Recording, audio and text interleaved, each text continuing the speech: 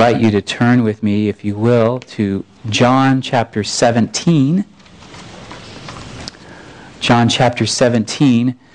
We are looking at the real Lord's Prayer. The prayer recorded here at John 17, which is the longest prayer of Jesus recorded in the whole Bible. We often think of the Lord's Prayer as that example that Jesus gave to his people, to his disciples of praying in this way, Our Father who art in heaven, hallowed be your name. And it goes on from there. We think of that as the Lord's Prayer, and it is a significant prayer, absolutely. But I want us to look at this prayer. We began looking at it last week. John 17, we looked at verses 1 through 5 when Jesus prayed for himself. And do you recall what Jesus was praying for himself about?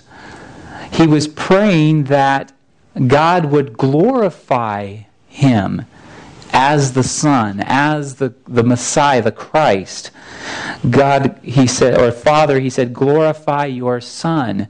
And the reason he asked for God to glorify him was so that he could glorify the Father. That was his motivation, that was his purpose, that was his reason for receiving glory in himself. And now we're going to look at this next section of the prayer in which Jesus turns his attention turns from his attention on himself and on his purpose and on his mission and what he was about, and he turns his attention towards his own disciples. What does he pray for his disciples? What is significant? What can we learn from this passage about what our lives should be about? If Jesus prayed this for his disciples then, and we are his disciples now, does this give us a clue as to what we're supposed to be about? What Jesus wants from us? I think it does. And so we're going to look at that. So if you have your Bibles out, again, at John 17, we're going to begin reading at verse 6. So follow in your Bibles or your devices, or follow along on the screen as I read aloud. John 17, verse 6. I have manifested your name to the people whom you gave me out of the world. Yours they were, and you gave them to me, and they have kept your word. Now they know that everything that you have given me is from you. For I have given them the words that you gave me, and they have received them, and have come to know in truth that I came from you, and they have believed that you sent me. I am praying for them. I am not praying for the world, but for those whom you have given me, for they are yours. All mine are yours, and yours are mine. And I am glorified in them. And I am no longer in the world, but they are in the world. And I am coming to you. Holy Father, keep them in your name, which you have given me, that they may be one, even as we are one. While I was with them, I kept them in your name, which you have given me. I have guarded them, and not one of them has been lost, except the son of destruction, that the scripture might be fulfilled. But now I am coming to you, and these things I speak in the world, that they may have my joy fulfilled in themselves. I have given them your word, and the world has hated them because they are not of the world, just as I am not of the world. I do not ask that you take them out of the world, but that you keep them from the evil one. They are not of the world, just as I am not of the world. Sanctify them in the truth. Your word is truth. As you sent me into the world, so I have sent them into the world, and for their sake I consecrate myself, that they also may be sanctified in truth. Let's pray once more. Father, now I ask that you will teach us from this word. May your Holy Spirit go before me, go before my words, and go with my words. And Lord, that what we hear this morning will be the message you have specifically for our hearts. God, do something amazing in our presence this morning through your word. I pray this in the name of Jesus. Amen. I want to show you, first of all, that Jesus begins this. He begins his prayer for his disciples by talking about who they actually are and their identity as his disciples. This Wednesday night, when our youth group gathered together, I got the privilege of sharing with them, and we began the first of a 10-week series that we're going to do with the youth called The Story of God, or the form that we're using is the story-formed way, meaning the way that God has called us to live, and that forms us, the story that forms us and forms how we live and how we think and how we move. And we began that story talking about creation. And do you recall, thinking back to the beginnings of the Bible, if you've heard those stories before, what did God say about humanity when he said, "Let us create man"? How did he create him? In what way did he want them to be formed? Do you recall? In his image. He said, let us create man in our image. In the image of God, it says, the Bible says, in the image of God he created them, male and female. He created them. He created us in his image, giving us an identity, who we are. And what Jesus points out here over and over at the beginning of this prayer, he says this in verse 6. He talks about the people whom you gave me out of the world. He says, yours they were, and you gave them to me. He says later in verse 8, I've given them the words that you gave me. They have received them and have come to know the truth that I came from you, and they have believed that you sent me. I'm praying for them. I'm not praying for the world, but for those whom you have given me, for they are yours. The first part of this prayer that Jesus prays for his disciples was to remind not only himself, and not God per se. He's not reminding the Father. He's like, hey, God, I just want to remind you of all of these things that you already know. He was saying those things and praying those things. It was almost as if, and when we do that, when we remind God in prayer, we say, God, you are great. God, you are glorious. God, you've done this. God, you've done that. God doesn't need us to remind him of what he's done, but we are actually worshiping him and exalting him and glorifying him and declaring those things. In one sense, that's what Jesus is doing here, but he's also got an audience. He's praying with his disciples. His disciples are listening to him. And so as he's praying to God and he's recounting the fact that the disciples' identity is in God himself, that they carry his image, that they are his image bearers that have been brought out of the world, out of rebellion against God and his ways, and brought into the light of the gospel of Jesus. As he's telling them, as he's speaking those words to God, his disciples are hearing those things and are being reminded of their true identity, where their true identity lies. The things that Jesus says later in this prayer, the specific requests that Jesus makes of God are grounded in the disciples' identity as God's children, belonging to God, bearing his image. And here's how they came to belong to God. Verse 6, yours they were, and you gave them to me, and they have kept your word. There are a lot of words for word in the New Testament. Does that make sense? There are several different words in the original language of the Bible that are translated into our English word. And so they have a lot of different kinds of meanings. Some of these, when you hear the word word, it literally means a spoken word. Right? Something that was spoken out of our mouth that people heard. Sometimes when you see the word word, it means the all-encompassing message or overall message that, say, Jesus or the disciples or the apostles spoke. Sometimes he uses the word words, and that can usually mean like all of the teachings of Jesus.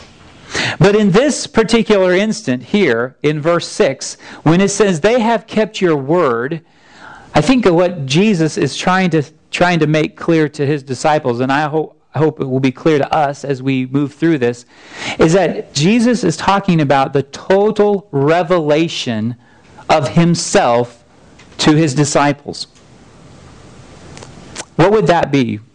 When I say total revelation of himself, I mean not just the things that he said, not just his teachings, not just the behavior. He said, believe these things about me. These things are true. And and it's not just, this is how you need to act. This is what you need to do. He was saying, this is who I am in relation to God. I am the Son of God. I am here. I came to this earth. I was born. I grew up. I obeyed Jesus. I have revealed all of this to you. I am, basically. When he says, in these previous chapters that we looked at, when he says to them, I'm speaking, I'm telling you these things now before it takes place, so that when it does take place, you may believe that I am God.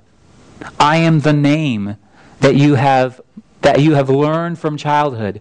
I am the God of Abraham, the God of Isaac, the God of Jacob, here in the flesh. And the disciples believed that. So when they says they have kept your word, they have lived by it. They have lived by the message that God sent to earth, Jesus himself.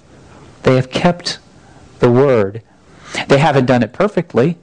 How many of you have kept any command or any rule that you've ever been given perfectly? There are times we stray from it, and the disciples did as well. They didn't keep the word perfectly, but they understood who Jesus was. Can I show you where this is evidenced most clearly?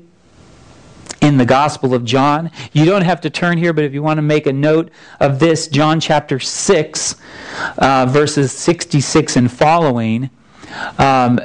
John 6, verses 66 and following, Jesus had been teaching the crowds and the disciples that had followed him, not just the 12 disciples, but other disciples who claimed to be disciples at least, and those who had been following after Jesus, listening to him teach. And he said some hard things, some difficult things, some things that people didn't quite understand. And after these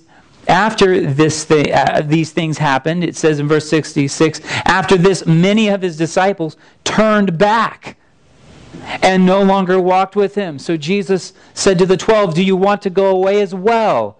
Simon Peter answered him, listen to what Peter says, Lord, to whom shall we go? You have the words of eternal life, and we have believed and have come to know that you are the Holy One of God. That's a pretty strong statement. Where shall we go? Or to whom shall we go? Who else are we going to believe in? What else are we going to put our faith in? You have the words of eternal life. You have the way to the Father, as Jesus told Thomas in John 14, verse 6, I am the way and the truth and the life. No one comes to the Father except through me. And even at this time, Peter understood something of that. Maybe not fully, maybe not completely, but he understood that Jesus had the words of eternal life. Jesus, there was something about this man. He had the way of eternal life. He didn't understand everything. He didn't have all of his answers or questions answered. He didn't know it all, but he believed that Jesus was the way, that Jesus was the Holy One of God. And that's what is going on here in this prayer. As Jesus says, they have kept your word. And even in verse 7 when he says, now they know that everything that you have given me is from you. Did they really know that? I mean, did they have that kind of cognitive awareness of what was going on with Jesus and with the Father and what Jesus had said? Did they know all of these things really that well? There was so much that they didn't know. There was so much that needed to be expounded on in their hearts and in their minds through the Holy Spirit later. But they had that root of faith. They knew at that point in their life that if they didn't have Jesus, they had nothing. How about you and me? Do we have that much faith to say, I don't have all of the right answers. I don't know everything. But I know Jesus is worth knowing. And I'm going to pursue him for the rest of my life. I'm going to put my faith in him, and I'm going to do what he tells me to do today. I'm going to be obedient to the things I know, even though there's a lot I don't know. That's kind of where the disciples were at. So that's what Jesus is praying for them. They believed, and that's how they became children of God, through God's working in their life and revealing the Word to them. What does he say in verse 10? All mine are yours, and yours are mine, and I am glorified in them. And he's talking about his disciples, once again, talking about glory. And then he comes up to the first actual request of the Father for the disciples. Verse 11, he says again, I am no longer in the world, but they are in the world, and I am coming to you. That's significant because what he asks next is all important. He says, Holy Father, keep them in your name, which you have given me. So we sang about the name this morning quite a bit. There is power in the name of Jesus. And then we sang about the same power that rose Jesus from the grave lives in us. The power of his name. And Jesus prays specifically for his disciples that the Father, the Holy Father, it's very interesting that he uses that term, Holy Father, or that word holy means set apart, or we have these really nice, these lovely churchy words that we like to call, or to use, like sanctified. It comes from the Latin for the word holy, sanctus. Sanctified. We like these words, holy or set apart or sanctified or consecrated. Those are all basically meaning the same things. And he says that about the Holy Father, who will keep them in his own name. To keep them is to guard them. We could add an extra word there to help out the meaning, keep them safe or keep them secure in God's name. And that was Jesus' prayer for his disciples. Why would he pray that prayer? Have you ever gone on a difficult or dangerous journey? Some of us recently, Maddie has. Yes, she's gone on a difficult journey. Some of us have gone on difficult journeys recently. Just driving over the mountains to get to the other side, right? Driving a truck over there, or driving back and forth during the holidays, or whatever it was. We've gone on those difficult, dangerous journeys. Jesus knew that his disciples were going to remain in the world. He said, I am no longer in the world. Already Jesus was anticipating the fact that he's going to be out of the world because what does he says? I am coming to you. He's leaving. He's not going to be physically present in the world anymore. His presence in the world will be through his body, the believers, his disciples, through the Holy Spirit. But he's leaving the world, but what does he say? But they are in the world, as we are. We are in the world. We live in a dark place. We live in a world of unbelief. We live in a world that is not safe for people who want to put their faith securely in Christ.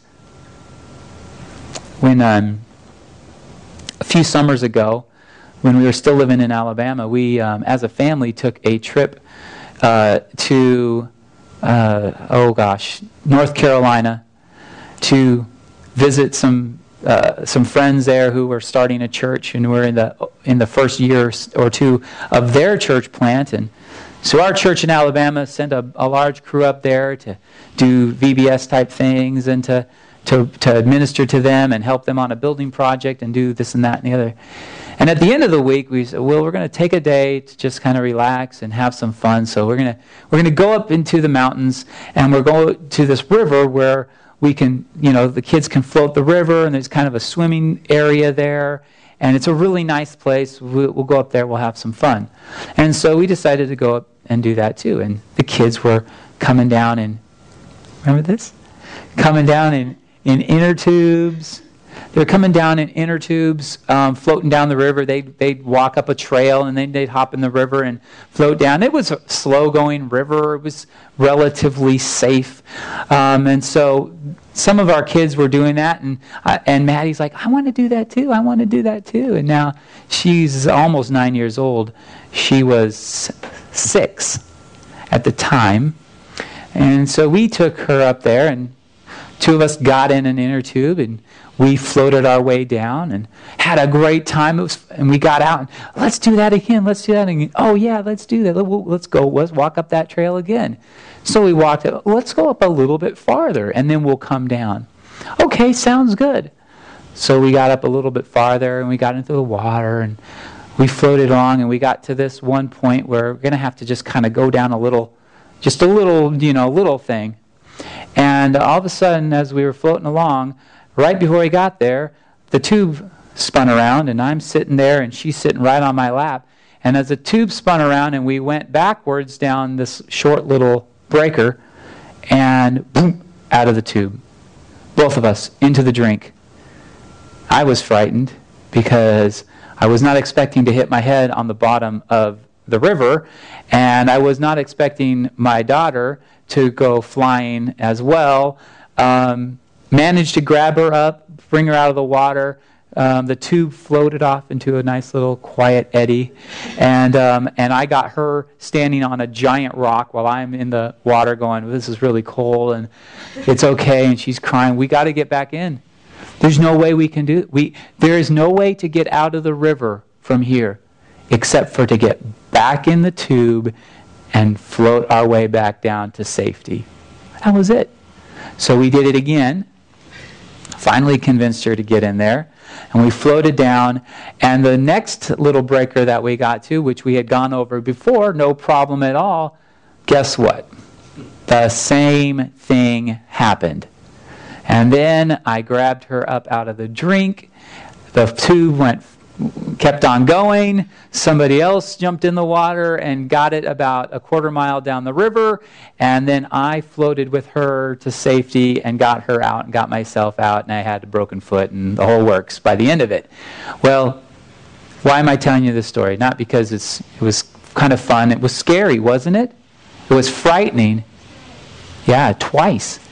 And it was scary for Daddy too, because I thought, oh no, what's going to happen to my little girl? But it's kind of like that in the world. It's kind of like that for the disciples. The disciples in the world, not of it. I mean, they were going to have to go down that river. There was only one way to safety, and that was to travel those rapids to get to where it would be safe. But Jesus is saying, Father, keep them safe. And like a father should, I hope like a good father, like I was able to save my little girl from getting dashed in the rocks or drowning in that river. But the Heavenly Father, the Holy Father who loves us, keeps His disciples safe. And I told Maddie as we were floating along, I have you. Nothing bad is going to happen to you. I've got you. Okay? Calm down. It's going to be okay. And that's what the Father does. The Father keeps them in His name. Jesus said, while I was with them, I kept them in your name, which you have given me. In verse 12. I have guarded them. So he uses that synonym. I've guarded them, and not one of them has been lost except the son of destruction, that the Scripture might be fulfilled. So what does he point out? Who's he referring to there? Not one of them has been lost except the son of destruction, and he's referring to Judas there, the betrayer. Is it that the Scripture might be fulfilled? Do you remember the Scripture that Jesus referred to in John 13 when he said, I'm not speaking of all of you. I know whom I have chosen, but the Scripture will be fulfilled. He who ate my bread has lifted his heel against me. And that's an Old Testament idiom for this one who sat at my table, fellowshipped with me, was one of my closest companions, has betrayed me, has come against me, has become my enemy, which was what Judas had done. And Jesus points out in his prayer here that I've kept him, I've guarded them. There's only one who you gave me to be with me in my ministry, who went to his own destruction, as was your plan from the very beginning, God. But he says in verse 13, but now I am coming to you, and these things I speak in the world, that they may have my joy fulfilled in themselves. I want to make this point to you all. Jesus is praying. Yes, he's praying that the Father will keep them. He will guard them. He will protect them, in other words, while they are in the world. And he wants that same thing for us as well. But the reason why he said all of these things, the reason why he prayed these prayers, is so that they may have joy fulfilled in themselves. In other words, not joy in themselves, not joy, taking joy in their own lives or their own thoughts or their own minds or their own successes. He's not saying, hey, just have joy in your life. What are you doing? What do you have? You have this, you have that car, take joy in it. You have that career, take joy in that. Have joy in your family, have joy in that. That's not what he's saying. What he's saying is, he wants my joy to be fulfilled in them. Is that right? Jesus said, my joy fulfilled in them. He wants us, in other words, to have joy in Him. And that's why He's asking for these things from the Father. That's why He wants us to be kept. Not only so that we can keep ourselves in His name, in the name of Jesus, focused on His name. Right in that verse, if I can back up just a little bit to verse 11, He says, that they may be one even as we are one. The emphasis there is on unity. And I'm just going to touch on it very briefly here because I want to speak a lot more about unity next week. But the unity he's talking about there is unity in the name of Jesus. The person of Jesus, the work of Jesus, the revelation of God. We talk about being united as a church often. maybe we ought to talk about it more than we do. But the unity we're talking about in the church that we need to have is not that the unity of that we're all wearing Seahawks jerseys, which is fine to do. But say there was somebody who came in here and sat in our midst who was wearing a 49ers jersey. Would we say, oh, you don't belong with us, you're not one of us? No, we wouldn't say that. Some of you are just plain awful. We would be inclined to say that, but in reality we would say, okay, are you in Christ? Yes. What is our unity in? It's not in those external things. It's in Christ. Our unity is in the name of Jesus.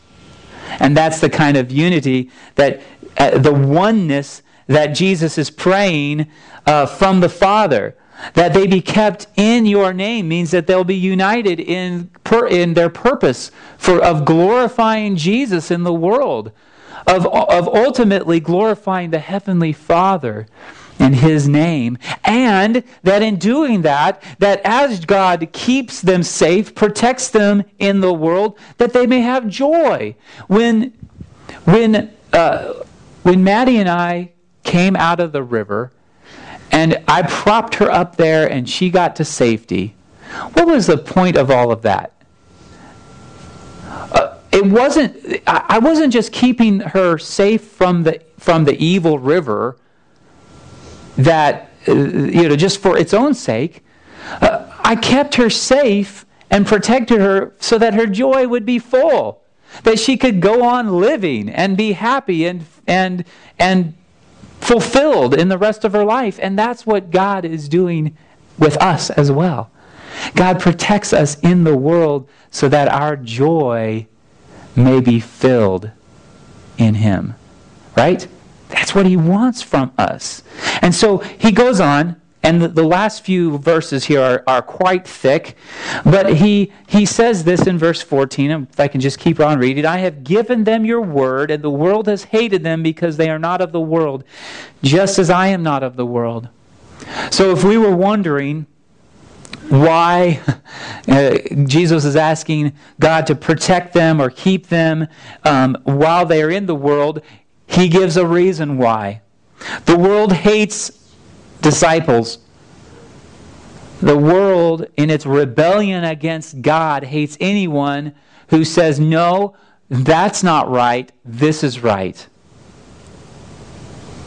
Jesus explained that in great detail with His disciples earlier in chapter 15 when He said this in verse 19. So chapter 15, verse 19, if you want to jot this reference down. If you were of the world would have loved you as its own. But because you are not of the world, but I chose you out of the world, therefore the world hates you. And that's what He's referring to right here in His prayer. I have given them your word, the message, the revelation of Himself to His disciples, and His disciples have accepted it. They've received it with joy, and they know that only in that message will they have eternal life, will they have their joy fulfilled, and the world hates them for it. How dare you tell me, how dare you live a way in your life that makes it as if the joy I'm pursuing in other things is not right, it's not healthy, it's going to be unsatisfying in somehow. And in a sense, that's what we do when we receive Jesus' word and we believe it and we trust in Him. We become at odds with the world because we have a message that says our joy is complete in Jesus and nothing else will compare with that. Well, that's a message that the world doesn't like to hear because they don't want to be told that what they have is less than anything. Well, He says in verse 15, He clarifies, because at this point we might be tempted to say, well, maybe what we ought to do is live by ourselves as much as possible. Maybe the monasteries of the past, maybe they had the right idea. Build up their walls, build their little fortresses, live in those places away from the world, not to be in the world at all, so we can be truly holy and right and protected. But Jesus clarifies in verse 15, he says, I do not ask that you take them out of the world, but that you keep them from the evil one. I'm not praying that you take them out of the world. They're in the world. But protect them while they're in the world. Protect them from the evil one. The ruler of this world that he referred to earlier in his message to his disciples when he said in chapter 14, when he said, the ruler of this world is coming. He's going to have his day. Evil is going to have its day when it comes and crucifies the Son on the cross. But guess what? That cross has no claim on me, Jesus said. The ruler doesn't have a claim on me. The evil one has no claim on my life. I lay it down freely. But there's this appearance that evil is having victories. There's an appearance of evil that has victories when we see mass shootings, when we see terrorist attacks, when we see ISIS, when we see governments making rules or laws that distort God's design for our lives. It appears that the evil one, when more than 1 million unborn babies are aborted every year, and we think, what evil? How could a people, how could a nation allow that to happen? We live in a world where the evil one has all kinds of authority, but ultimately his rule will end. I was at my nephew's house yesterday, and we were watching a movie. And in that movie, it just seemed like, man, so much evil, right?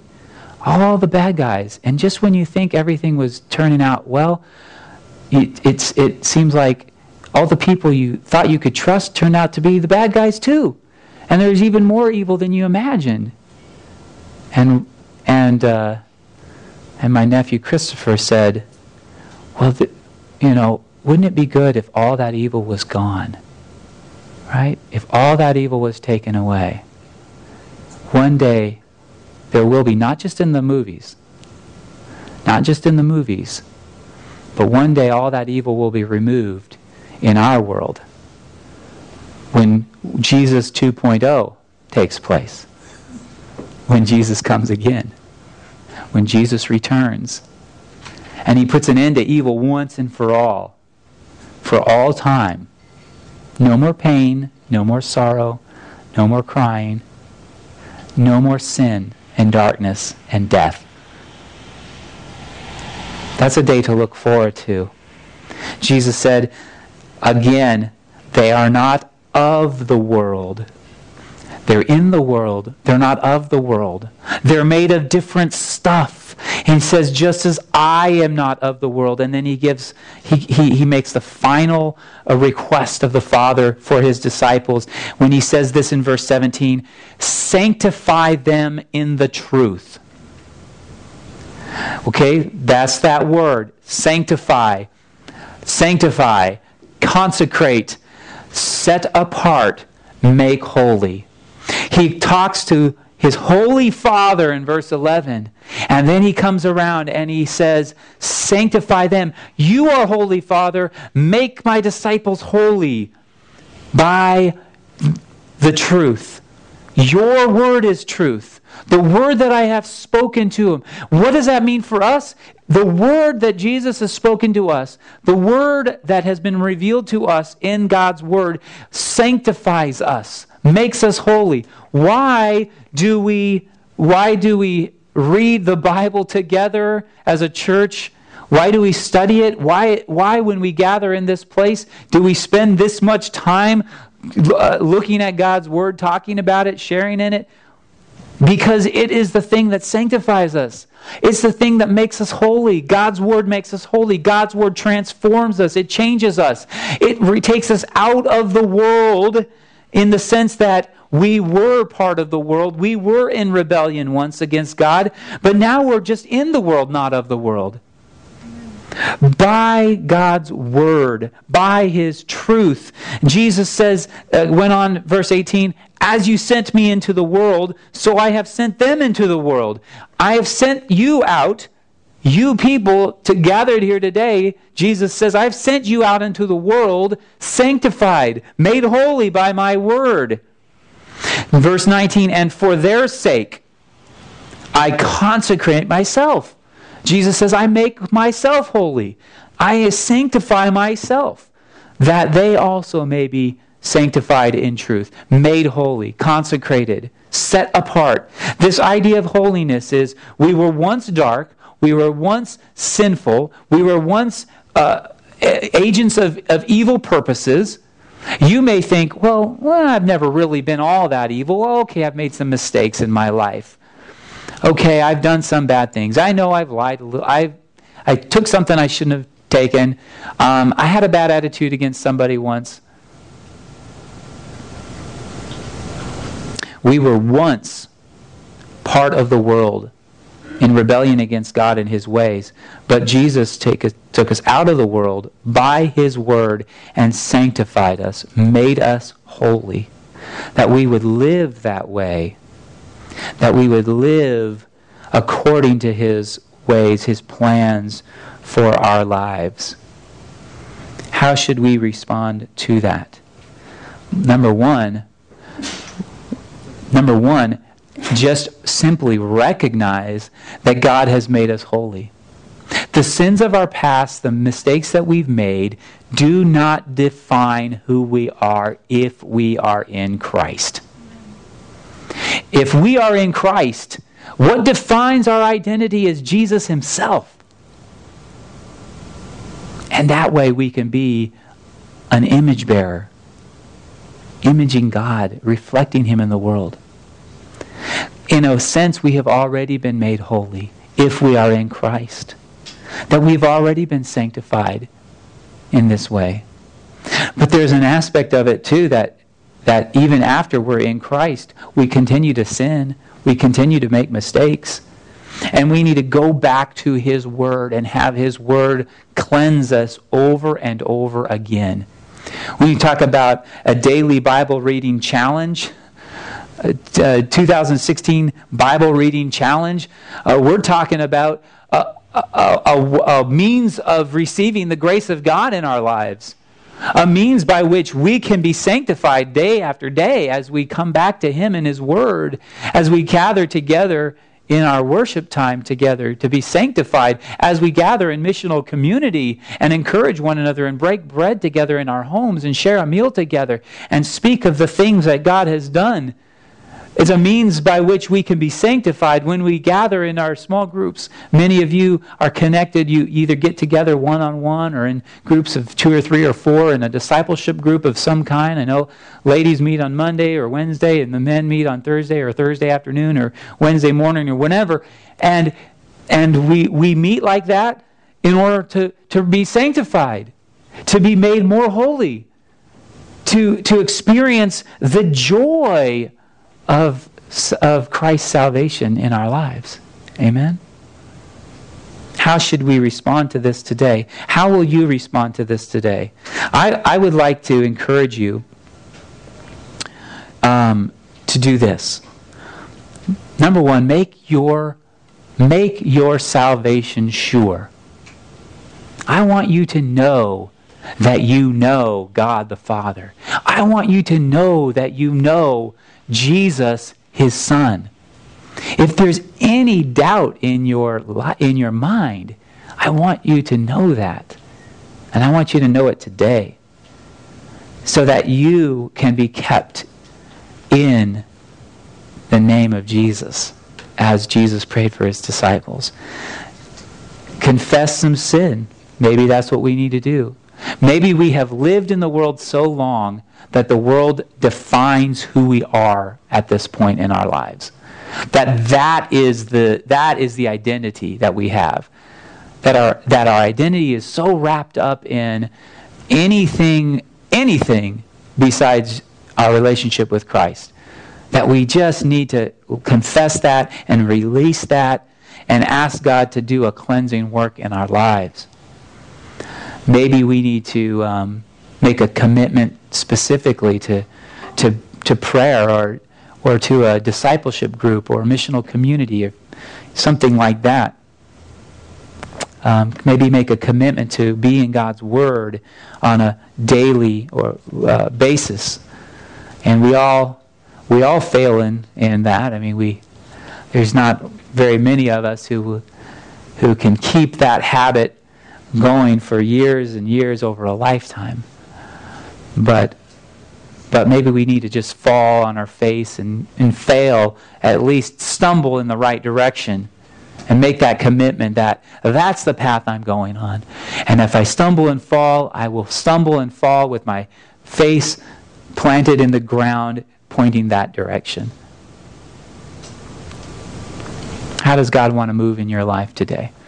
What is He specifically calling you to do? Make that commitment. Make that decision today, if you will. Let's pray. Father, thank you so much for your word to us. Thank you for revealing your goodness and your glory to us. God, thank you for speaking to us very specifically. I know that you have to my heart and to the rest of us who are here today. Father, I just pray that